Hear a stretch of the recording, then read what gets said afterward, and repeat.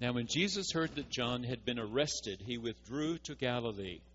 He left Nazareth and made his home in Capernaum by the sea, so that what had been spoken through the prophet Isaiah might be fulfilled. Land of Zebulun, land of Naphtali, on the road by the sea across the Jordan, Galilee of the Gentiles. The people who sat in darkness have seen a great light. And for those who sat in the region and shadow of death, light has dawned. And from that time Jesus began to proclaim, Repent, the kingdom of heaven has come near. This is the word of the Lord. Scholars know that Matthew and Luke had Mark's gospel right in front of them, because those two followed the basic outline provided by Mark's gospel. Mark's gospel was first. It is briefest of the four. However, both Matthew and Luke decide that Mark has left out some things that needed to have been told. And so right at the beginning, Luke talks about two annunciations, one to an old woman who has a very old husband who've been trying forever to have a child and without success. And God tells this woman, Elizabeth, you are going to have a baby. And this baby you will name John. And then comes the visit to Mary. Mary, you're about to have a baby. I've never been with a man. You're about to have a baby, and you will name him Jesus. Now, Matthew decides there's another story that needs to be told, and his story is about the Magi, about people who follow unusual happenings in the heavens, who see a very bright light and follow it all the way to a little place called Bethlehem, where they behold a child. They see something very significant in this baby, and they offer him gifts of gold and frankincense and myrrh. And then Matthew and Luke jump right back to Mark's outline. They tell the same things that Mark has already told, and that is that Jesus left his home up in Galilee and went about 90 miles south to be baptized in the Jordan by John. After Jesus was baptized, he went into the wilderness, which means desert. In this very sparse place down near the Dead Sea, he was encountered by the Satan, the liar, the deceiver, the word literally means in Greek, that kept telling him he should do this, do that, make himself extra important. And over and again he refuted the tempter, the liar, the deceiver. And he goes back home. And then when John has been arrested, Jesus comes back and begins his own public ministry first around the Sea of Galilee. So we come to this text today, and I've underlined 4 things for us to consider. The first thing, when Jesus heard that John had been arrested, Matthew writes, well, that's not what he wrote. It's the way your translators have translated. Now, remember what a difficult job translators have. They're trying to be accurate, and they're trying to be readable. Accurate and readable. So, this is exactly what happened to John. He was arrested because he had accused the king of taking his brother's wife and now living with her as his own. And they got very upset about that, particularly the wife, now married to her first husband's brother, and so they arrested John. But that's not what the word is here. And it's important to Matthew, I believe, for us to know what the word means. A translator would almost have to write a paragraph to explain why he or she is translating it that way, so they don't. They just tell you what happened. But the word here is used a little bit later in Matthew's gospel. When one Judas, for 30 pieces of silver, here's the verb, did what to Jesus? Arrested him? No, Judas didn't arrest him. He handed him over. He handed him over.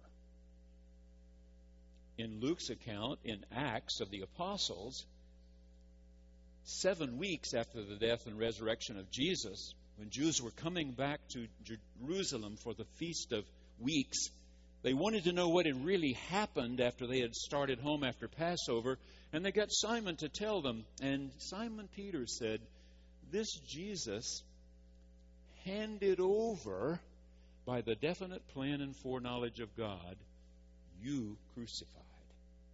Here's the verb, and I think it's very important. What is Matthew trying to say? That John is God's man, and nobody could do bad things to John if God didn't somehow allow it. John is handed over. John is delivered up. And the people have to decide, is John the real thing? Should he be listened to? Should he be sought out? Should one submit to this baptism of John? Or should he be arrested and beheaded, which is what happened, of course. So John is God's man, and Jesus is God's man in whom God was present in a way never before, never again. But you are also God's daughters and sons. And God still offers up, hands over, meaning that God could perfectly protect us all, but He somehow offers us up in this matter of free will. We get to make decisions. After the tragic events in Connecticut, all these beautiful, innocent children killed, there was an article in Psychology Today. I don't know if you read that magazine. I rarely do. It's sort of pop, help yourself sort of stuff. And here was an article that said human beings just need to get back to their basic good nature. If we stroke each other, compliment each other, say only nice things to each other, we'll get back to where we really ought to be. Well, Dr. Jane Goodall was having none of that. And she wrote an article for the Wall Street Journal. It was publicized in several different places. She was the Grand Marshal this year at the Rose Bowl Parade, if you watch that. Jane Goodall has been observing chimpanzees in Africa for 53 years. And this is what she wrote. The mammal that is more like humans than any other today is the chimpanzee. And when I first started observing them, I thought these were wonderful, beautiful little animals. But I discovered they could be vicious, mean, cruel. In fact, she says, the average chimpanzee in the wild knows only about 50 other chimpanzees. That's about the extent of it. And I discovered that an average of every 7 years, there was a violent murder within that group. One murder every 7 years in a group of only 50. Those odds would not be tolerated in any community in America, she said. Chimpanzees can be cute, fun to watch, even to befriend, but they can also be vicious and cruel. And we have this ability as well. We are not always good, and we're not always bad. Some of us do the good far more often than others who more often do what's bad. So not only does God offer up His sons and daughters so that the others of us have to make decisions about how we will treat them, He also, in a sense, offers us up to free will. We get to make decisions, and those decisions carry real consequences for good or bad.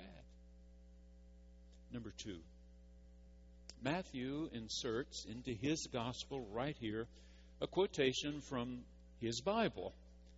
And his Bible, the 39 scrolls of the Tanakh, the Hebrew Scriptures. He looks to this verse because of the phrase, Galilee of the Gentiles. Now, remember when Jesus lived, what we know as Israel today was divided into 3 parts. The northern part around the lake was called Galilee. The southern part around Jerusalem was called Judea. And right in the center between those two, Samaria. The territory to the north was far more Gentile in percentage of population than was the southernmost, Judea, where Jerusalem and the temple were located. Now we know Jesus spent most of his time among Jews. But by the time Matthew writes, the movement has become far more Gentile, meaning non-Jews, the ethnics. And so Matthew has found this place in the scriptures of his people to show that God was very concerned always about non-Jews also, but he points out what they thought about those non-Jews, and that was that they were people who lived in darkness. In fact, we're often called Gentiles and other sinners. Gentiles and other sinners we're called in the Bible, because the Gentiles were almost entirely polytheistic, multiple gods. They were heathen, they were pagan. And so these people who've lived in a land of great darkness. I want to read you just a little paragraph. This appeared in the Chicago Tribune newspaper on December the 9th, just about 6 weeks ago.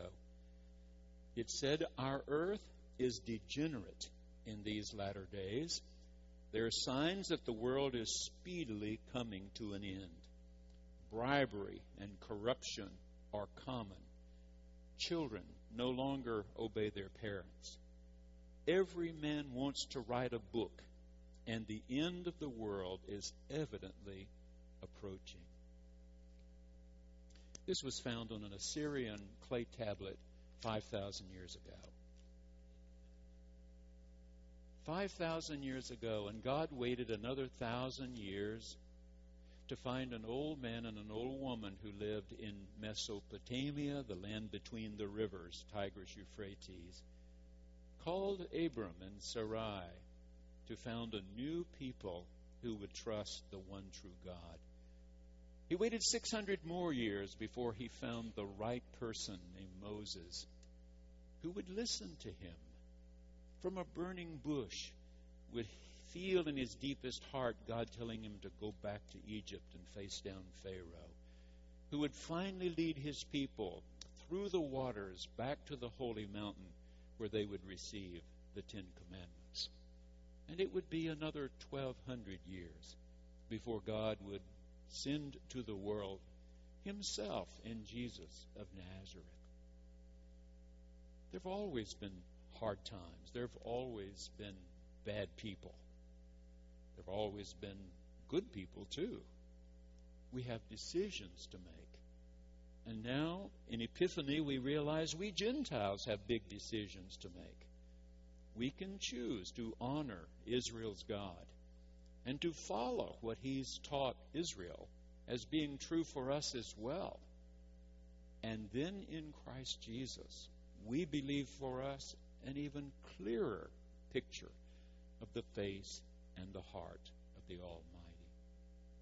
Number 3, Matthew then goes on with this quotation to say that light has dawned.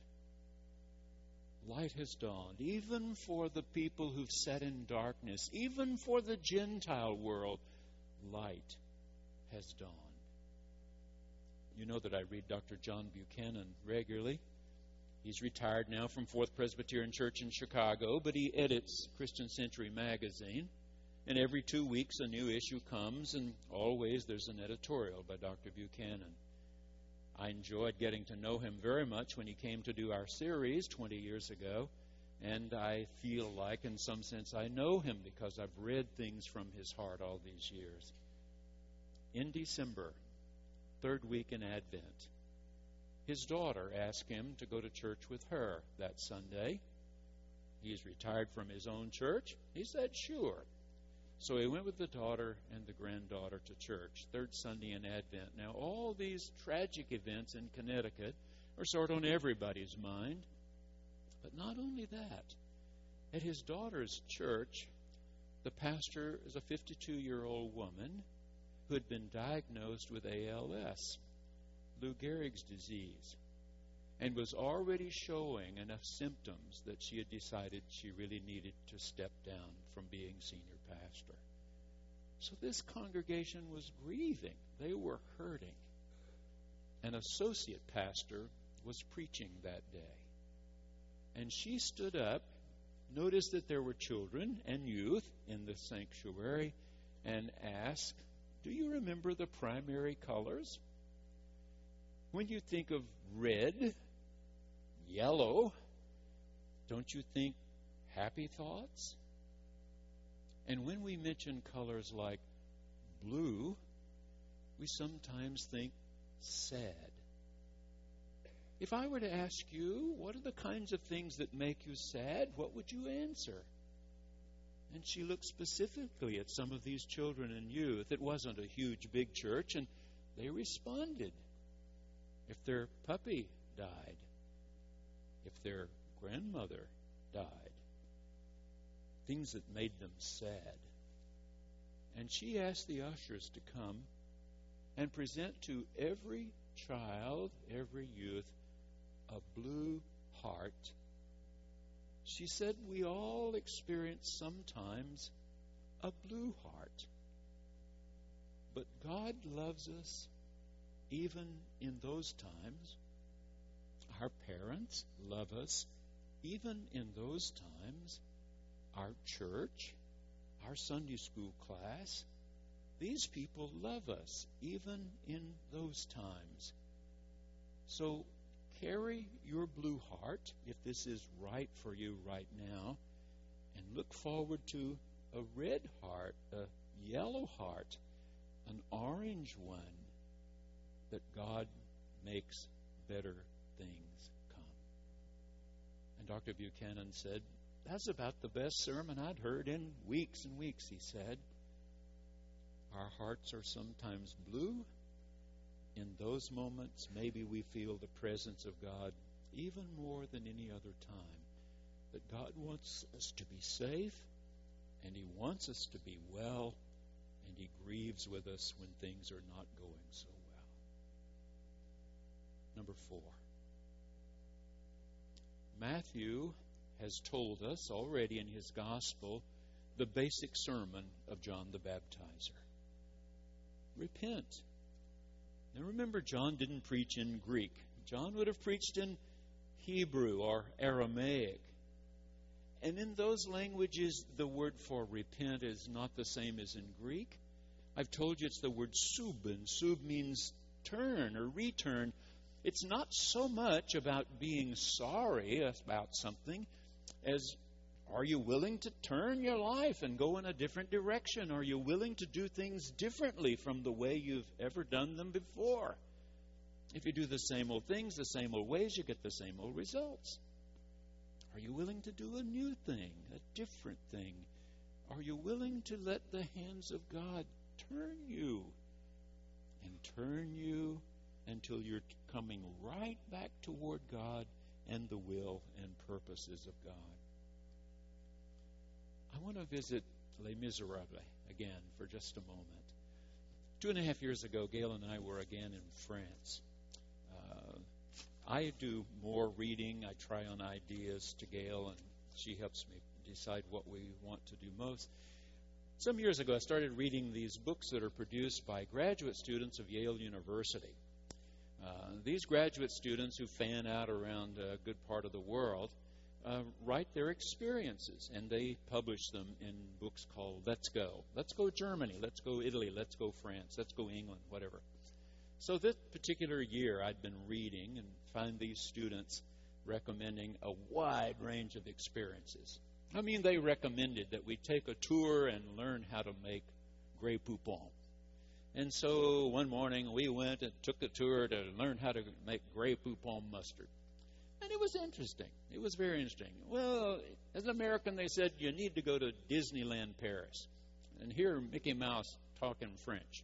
It's a new experience. So Gail and I, at our age, with no children, grandchildren with us, we went to Disneyland Paris for 2 days.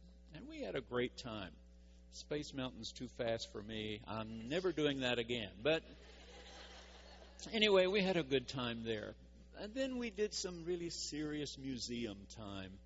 But one of the things Gail wanted to see was the home of Victor Hugo.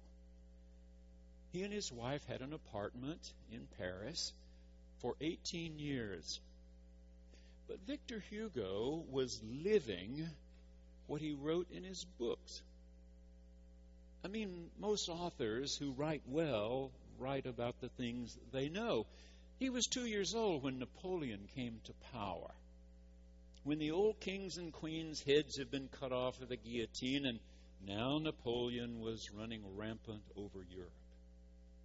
But he died, and then there was an attempt to return to monarchy, and then there was an attempt by one of Napoleon's heirs to reclaim, and so it was going back and forth, and periodically you had these young, bright-eyed people who thought they could change the world, and often they were slaughtered in the streets of Paris. It was a difficult time. And Victor Hugo dared to take a stand on that and finally had to leave Paris, flee the city. He and his wife went to an island off the coast called Guernsey. And after living there for several years, moved to another little island off the coast called Jersey. Before finally, nearing death, they got to come back to Paris. And he died in the apartment there where they had lived 18 years, more than 20 years before. If you just go to see the movie or the play and don't read the book, you're going to miss something important. Because in the movie and the play, the bishop has an important part, but it passes very quickly. When you read the novel, Victor Hugo gave the bishop 100 pages. His own son, Victor Hugo's son, said to him, "Dad, you know all these priests are corrupt. They've sold out to the hierarchy, to the powers. They don't care about the poor. Why write a bishop that seems to care about the poor?" And he said, "Because that's the kind of bishops we need. And I want to write about the kind we need." Interesting that this bishop in the novel lives in a small community whose name comes from Latin. And this Latin word is the word from which we get the word dignity. Dignus. Dignus. Here was a bishop who gave poor people, powerless people, dignity. He didn't give 10% of what he made. He lived on 10, and he gave 90.